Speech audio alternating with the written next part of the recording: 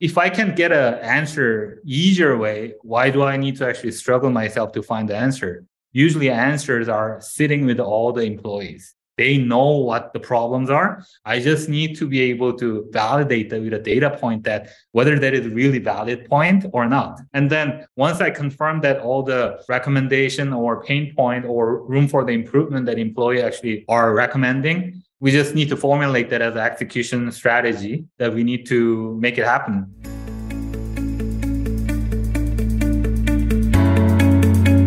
Welcome to the Second in Command podcast, produced by the COO Alliance and brought to you by its founder, Cameron Herold. In the Second in Command podcast, we talk to top COOs who share the insights, strategies, and tactics that made them the chief behind the chief. And now, here's your host, Cameron Herold. Hey there. Let me introduce you to Hee Kim, the ultimate CFO turned COO. He's a pro at navigating major industry shifts, and he's here to tell us his epic journey. He's all about putting people first, especially in the tech world. He's going to dish in on his first 90 days as COO, where he used amazing active listening skills and spent time with the team to really get to know them. But wait, there's more. He also had to work with not one, but two co-founders as co-CEOs, and he had to whip the organization into shape to increase efficiency. Talk about a challenge. He will even share what it was like to reduce the company size by 30% over 4 years, all while maintaining a top-notch company culture and being ranked as one of the best companies to work for. And did we mention he also has military experience from serving in the South Korean Army? This guy is a true leader and has some incredible insights to share. So don't miss out on this amazing podcast episode. You can catch it on the Second in Command podcast channel on YouTube as well. And make sure you spread the word and share it with your friends too. So Hee, welcome to the Second in Command podcast.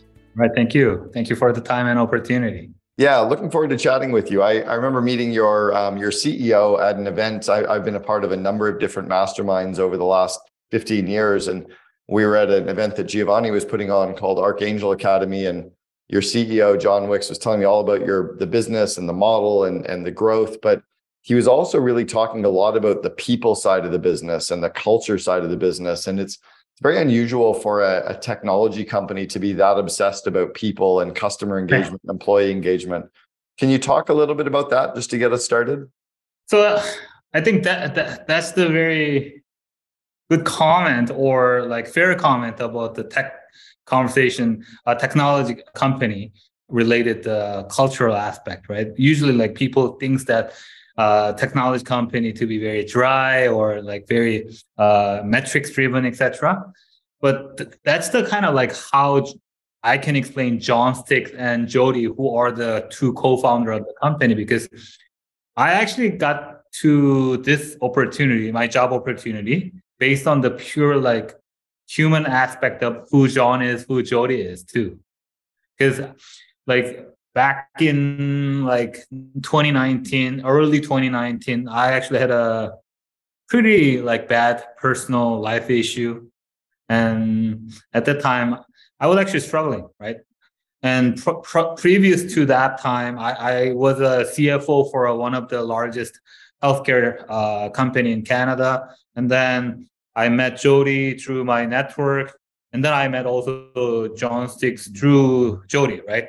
And then at that time, while I was actually going through the personal difficulties in my life and career-wise, John really stood up for me that he didn't really know me that well. I was a Jody friend, but John didn't really know me that well. But I was actually surprised at how his mind was so open to help somebody and listen to somebody and try to do the problem solving together.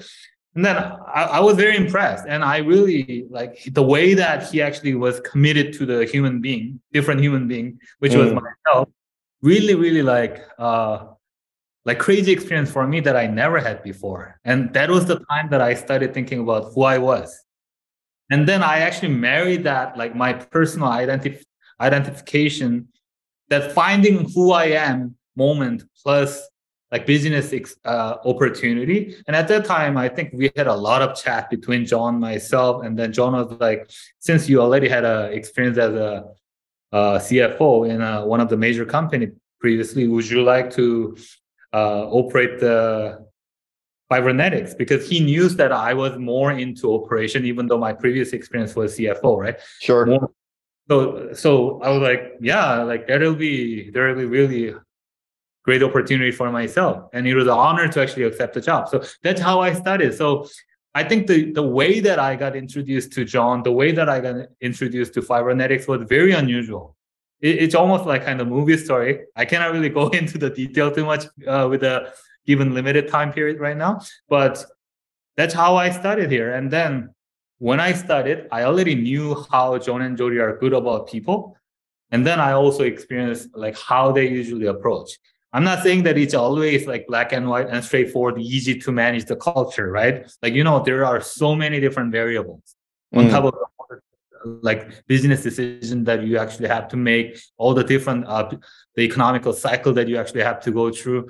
But one thing that I can really tell is John and Jody, where they came from, actually drove them to be able to give away for all the good things, for friends, family. So I think that composed the culture here and that drive the business at Fibernetics. I like it. So when you talk about the people focus, what does that mean specifically? Like the people focus, the people culture? So let's think about it this way. As a especially COO, if I actually try to think about people and job and something else that I actually have to do, especially at Fibernetics, where do I need to start? Especially like let me bring back me to early 2019 that I actually was introduced to the new company that I had to do some problem solving here, right? I think if you actually have operator job for a while, we all know that answer is always start from people. People know the answer. Like I don't really need to do the deep dive. I just need to find who actually know the best, who actually has the great amount of the knowledge in organization here and there. That's where we start from, right? And the luxury that I actually had here was because I already spent some time with John and Jody, that how the culture here is and what kind of the problem that I actually had to solve as a COO. When I came here, literally first 3 to 4 months, I didn't do anything. I just kept interviewing people, spending time with the people. And that's how I learned where I needed to focus, right?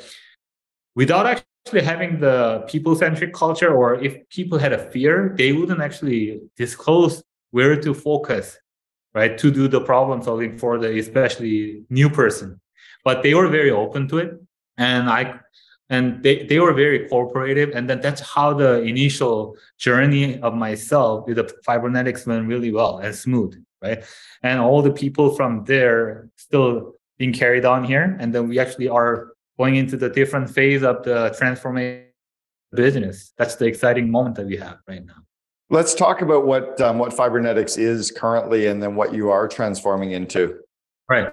So Fibernetics is one of the largest privately owned CLEG in Canada. So CLEG is actually the telecommunication carrier license that we actually have to be able to provide the retail, wholesale service, everything, right?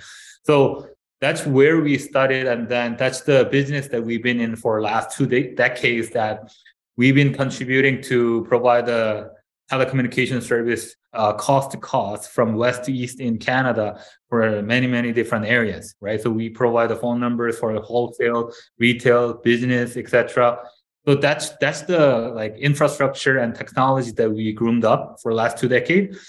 But the biggest change that actually started evolving right before and after COVID actually kicked in is UCaaS, right? So communication as a unified communication as a service became the kind of the buzzword for telecommunication world. And as you know, like Zoom or Microsoft Teams, RingCentral, those kind of the platforms are the kind of well-known UCaaS providers that you can think about. Sure. And are we trying to compete with them? Yeah, naturally we will be in a competition position with them. But the biggest difference is we have a very, very strong unfair advantage that we actually own the large infrastructure nationwide as a CLEG, right? Based on that, we have a very strong developers, including AI developers. We are merging AI technology onto UCaaS that we actually try to unlock the communication opportunity for the people especially if you're speaking French language. That's the kind of area that we want to unlock the opportunity in Canada. Because, like, for instance, when I used to work for the bank or healthcare industry, the common challenge was trying to provide a service for a Canadian, French Canadian demographics, right? Or the other way around. Yeah. So John explained this to me briefly, and I just about fell off my chair. I think we were walking. I probably just about fell over. Did I understand him correctly that we're going to be able to do video calls and voice calls?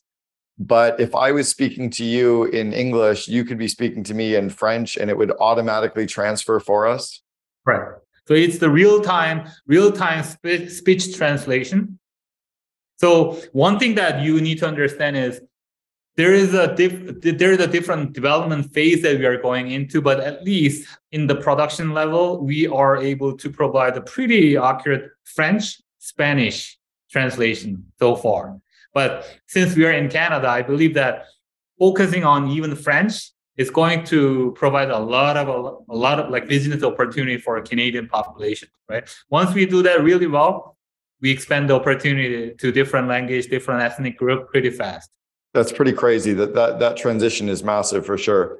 Talk a little bit about what it was like to make the transition from a CFO into the COO role. What have you had to change and how have you had to adapt? Oh, so the way that I was actually being selected as a CFO in the previous company, because I actually was already kind of pretty like big in operation for that company. So like the company that I served as a CFO was one of the largest healthcare wellness and healthcare provider in Canada. So we had about 350 different like clinic locations and the long-term care facility service location together. So we actually probably like provided the millions of different healthcare transactions like every year. While we are doing that, I was also clinician by training at that time. And at the same time, I was kind of like good at numbers. So I was actually I was putting the system and data analytics for the company. So in that, I actually understood that how the operation was running and how to run the business as well, right? From the single clinic to nationwide clinic chains. Yeah. And then like my boss actually gave me the opportunity to actually take over the CFO position because I was heavily involved in the financial aspect of the business too. So by training, I'm not an accountant, but I was lucky enough to actually have that job. So I had that job about close to 2 years. And then I was trying to do my own business. And then I ended up actually meeting Jody while I was at the bank. And then I actually got into the startup business and end up being the COO again.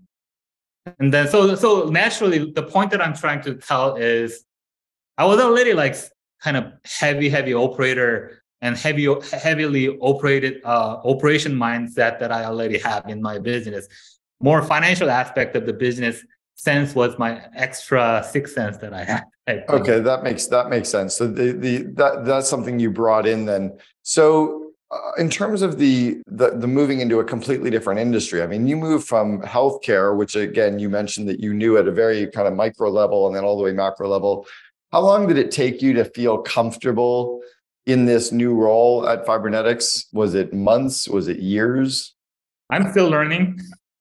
I'm still learning after even 4 years because telecommunication is actually pretty complicated business, but based on the business fundamental of the operation and being able to running and like being able to effective at an organizational level, I think it was about 6 months. How about your first 90 days? What was it like to kind of come in the first 90-day period? How did you, because you were coming into how many employees were there when you joined and how many are there now? At the time, we were about 200 people. About 200 people when you joined? Yes. So what was it like coming into an organization that was already established? I'm sure there were some people that probably were frustrated because they wanted the COO role and you got it. Can you talk a little bit about that and what was it like coming in that first 90-day period? What was your onboarding? So 2 things that I had in my mind is I didn't want to look like new guy try to change everything, right? Because there's no way that I can actually make that mind. But usually people may have a misperception or misunderstanding about the intention for the new guys, especially when new CFO, COO comes into the organization, right? So I was very careful. I was trying to not to be look like that. But that was the precaution that I had based on all different business experience that I had. And the second thing that I had, I didn't focus on anything else but people. As I mentioned before, like for the first few months, I didn't do anything, only interviewing people, listening people, and then trying to understand what they like, what they don't like. Nothing else. And then I think I made a very, very like good friendship with many people within such a short time period. And then I was able to think that, okay, now I feel like I'm gonna get some traction to make some changes or trying to get some help for the changes that I actually had to make with other people's help together. Now, the traction that you were getting, how long was it before you made any big people decisions like firing somebody or hiring a key person? Was that something that came in quickly? No, in order to actually get to that decision point, I think it took about almost close to a year. Yeah. Like it was not as you know, like when you get to the people related decision, it's not easy decision to make, right? And personally, I have a tendency to carry people as much as I can, right? So I don't want to drop anybody from my platoon, right? It's like the army mentality just kicked in that I don't want to lose anybody if I can. So I really wanted to focus on maximizing people's strengths, not weakness. I didn't want to focus on people's weakness at all. If anybody has any strengths, I wanted to maximize that opportunity. Do you focus on, I guess, on that opportunity with people as well? Talk to me a little bit about what your leadership philosophy is and how you lead people. My philosophy, I believe that, as I said at the beginning, that whatever the business that I've been through or I will have to in the future, the strong core principle that I have in my mind is I cannot do anything else without people, right? Mm-hmm. Customer or employee or a coworker. So I'm trying to not to lose my patience on listening skills. I'm not a good listener. I'm just still trying to do that. I'm still trying to learn how to do the active listening better. But that's the kind of principle that I want to maintain as much as I can. Because if I can get an answer easier way, why do I need to actually struggle myself to find the answer? Usually answers are sitting with all the employees, all different levels. They know what the problems are. I just need to be able to validate that with a data point that whether that is a really valid point or not, right? And then once I confirm that all the recommendation or pain point or room for the improvement that employee actually are recommending, we just need to formulate that as an execution strategy or tactics that we need to make it happen fast. Yeah, I love that.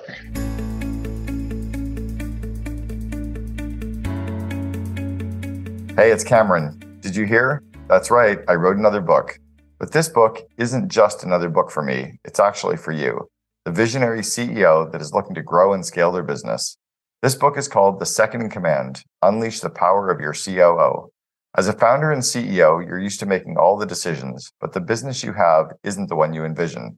Heck, we've all been there. And the thing is, you know what you need. You need a COO, someone who can help you build the company you don't know how to build on your own. The Second in Command is your go-to guidebook when you're ready to scale up. I go through all the details in every aspect of the process, from knowing when you need to hire a COO, through identifying and hiring the right candidate, and successfully onboarding and working with them, and so much more. Go to CameronHerold.com/new book to get your copy today. The Second in Command reveals the benefits COOs bring to companies and explores the many ways a COO mastermind or a COO forum can help grow the COO skills. You'll meet the types of COOs and understand the role each type plays. Discover how to bring on a COO into your company with the least disruption and avoid common problems before they arrive. Once again, it's CameronHerold.com/new book to grab your copy today. There's no need to go it alone. We're in this together. Now back to the show.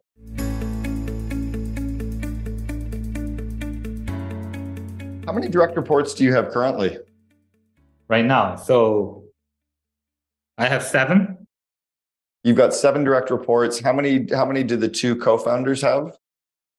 So they have 1, 2, 3, 4. Okay, so they have a few direct reports, and then you've got a bunch of direct reports. What's your kind of day-to-day, week-to-week working with your direct reports like? So my focus on first year was actually trying to contribute to change the atmosphere a little bit, right?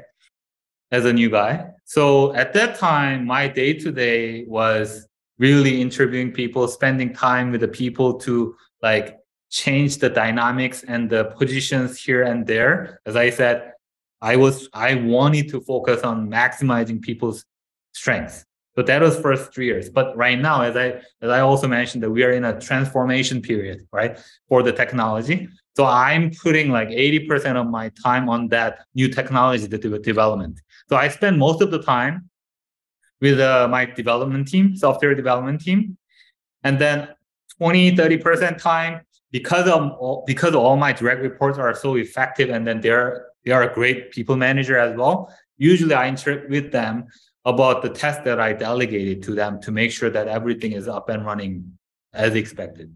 I like it. Have you had to bring in any outside senior people again over top of the current team at all? And when you've done that, how have you kind of navigated those minefields? So at least for last close to 4 years, John and Jody was very supportive, and also like we were aligned to maximize the opportunity for people inside. So we didn't really bring like outsider too much for the senior roles, but as we actually transforming into this like AI plus communication solution development together, we brought a new VP of software engineer who is very experienced in AI, and also he has experience in productizing the AI product in the market too. So that's the kind of like new outsider hiring that I had only for the last 4 years.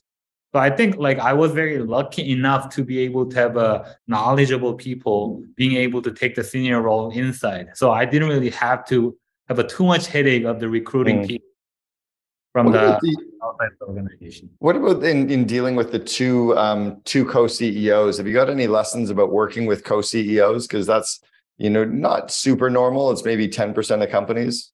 They are very different. 2 of them are very different in terms of the strengths.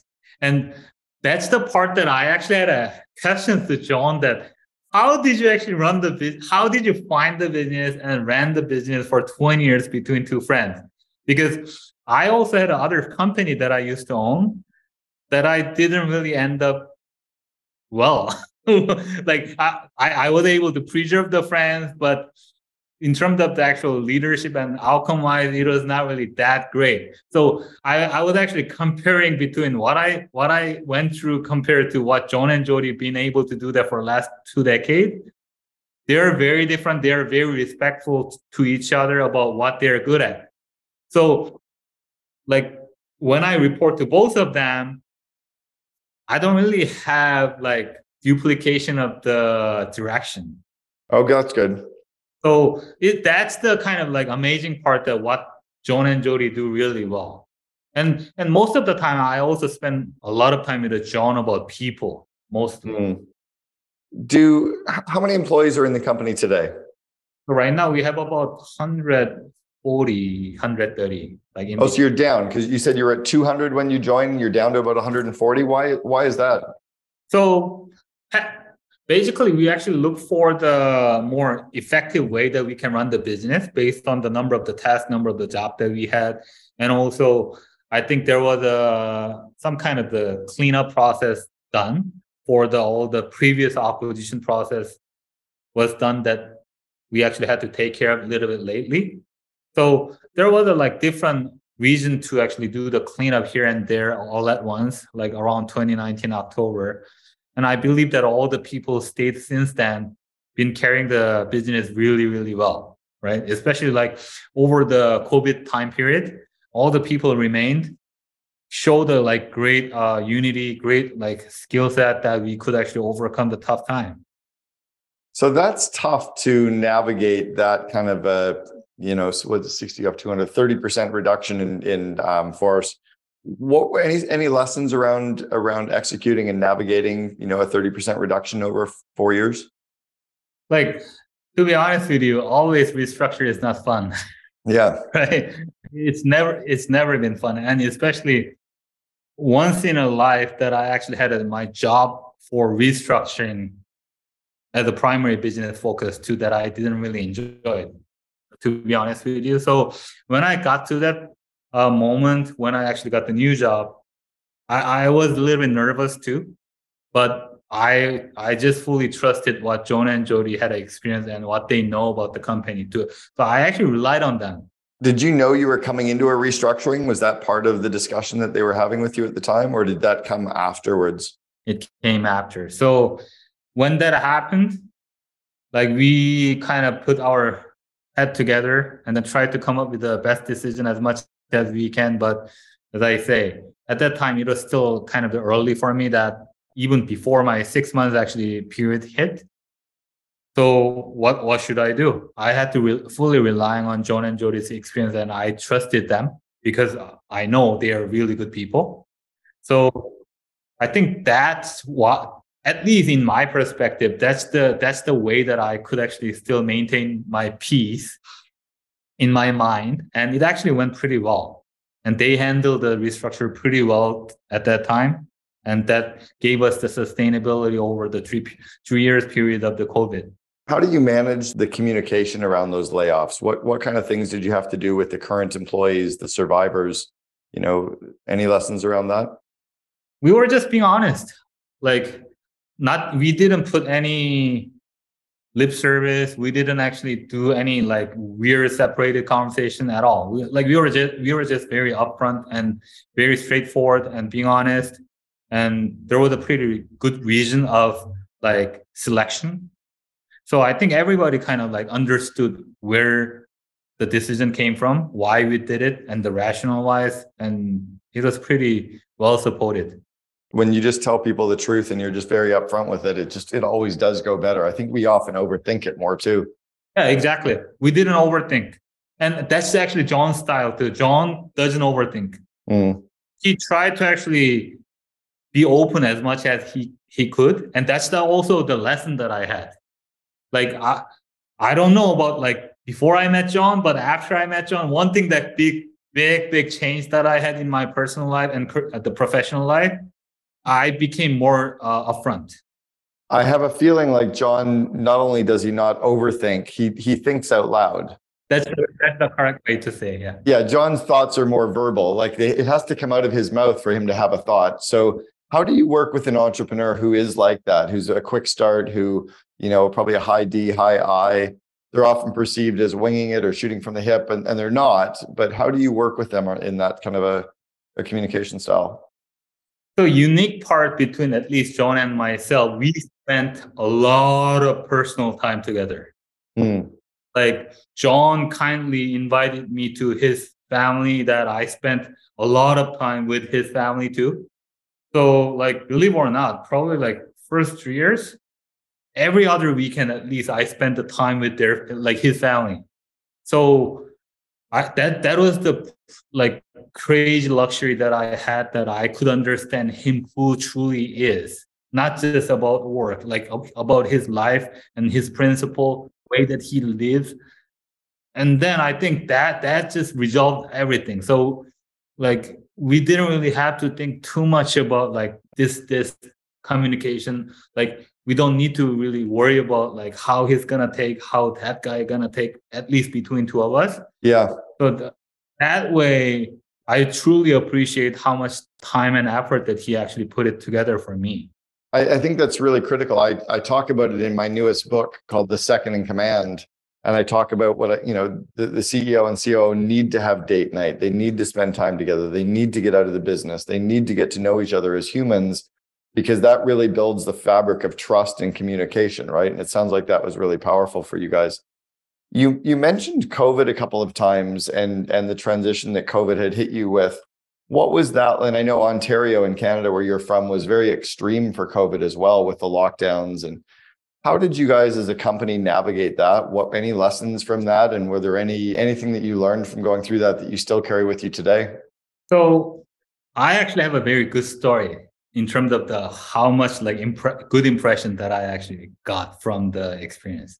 So when I was at the bank, my job and all the job related our department was about business continuity, right? To make sure that bank is up and running, all the process in place, etc.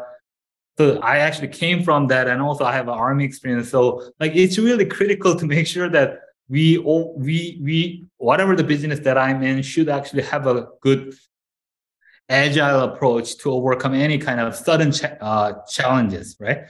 And then when I came here, COVID just burst.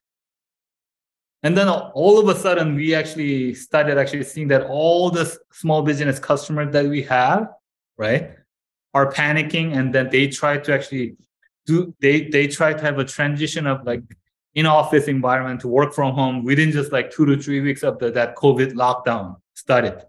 The crazy impression that I had is our guys made all the 35 business customer transition happen within just 2 weeks with no noise at all.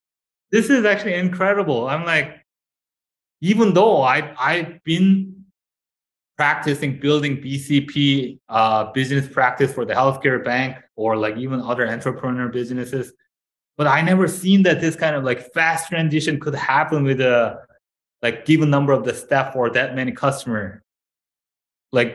Almost nothing ever happened. So I feel I can't even believe that how we actually handled that so smooth.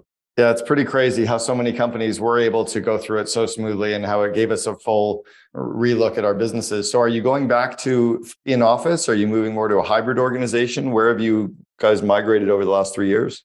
So right now, most of the resources are still work from home, except for tech support and key management people. So for instance, myself, for last 3 years, 90% I was in the office. No matter whether the people are here or not, but at least I wanted to be here while the tech support team are in the office.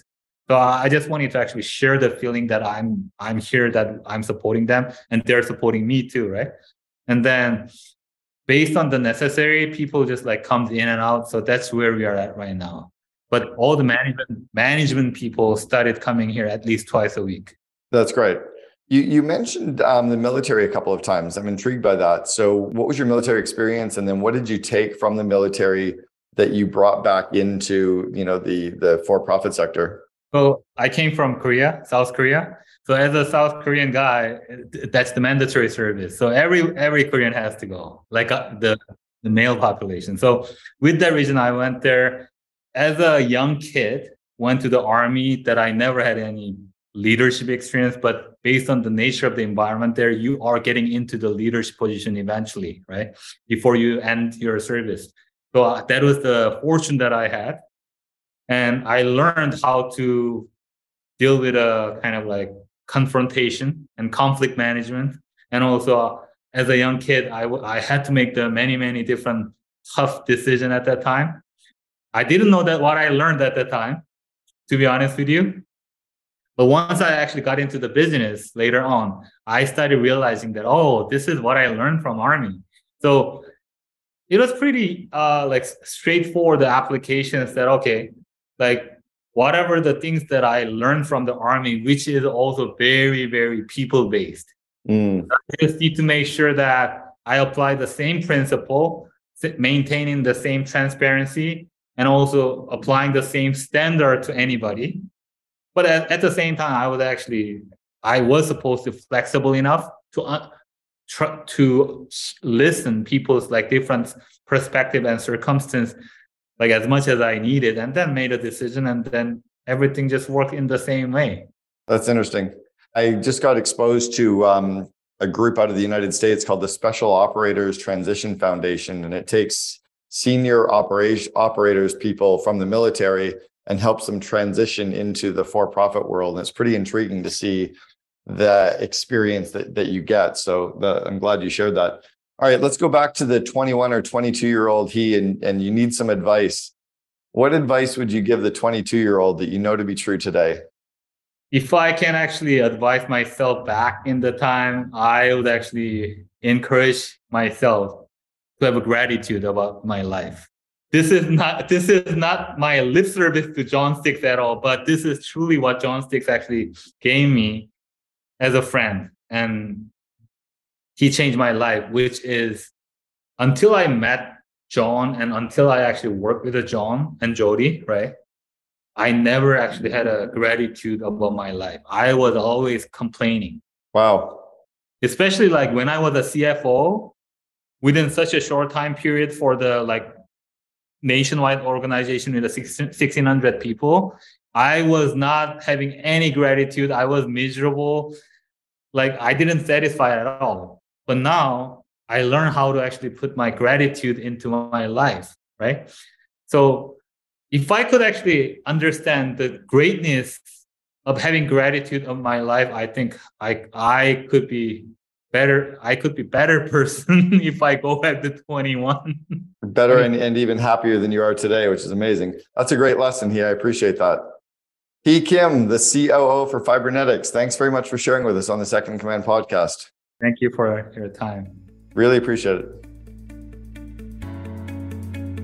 You've been listening to Second in Command, brought to you by COO Alliance founder Cameron Herold. If you enjoyed this episode, please be sure to like, share, and subscribe to us on Apple Podcasts, Spotify, and our other podcast streaming platforms. For more best practices from industry-leading COOs, visit COOalliance.com.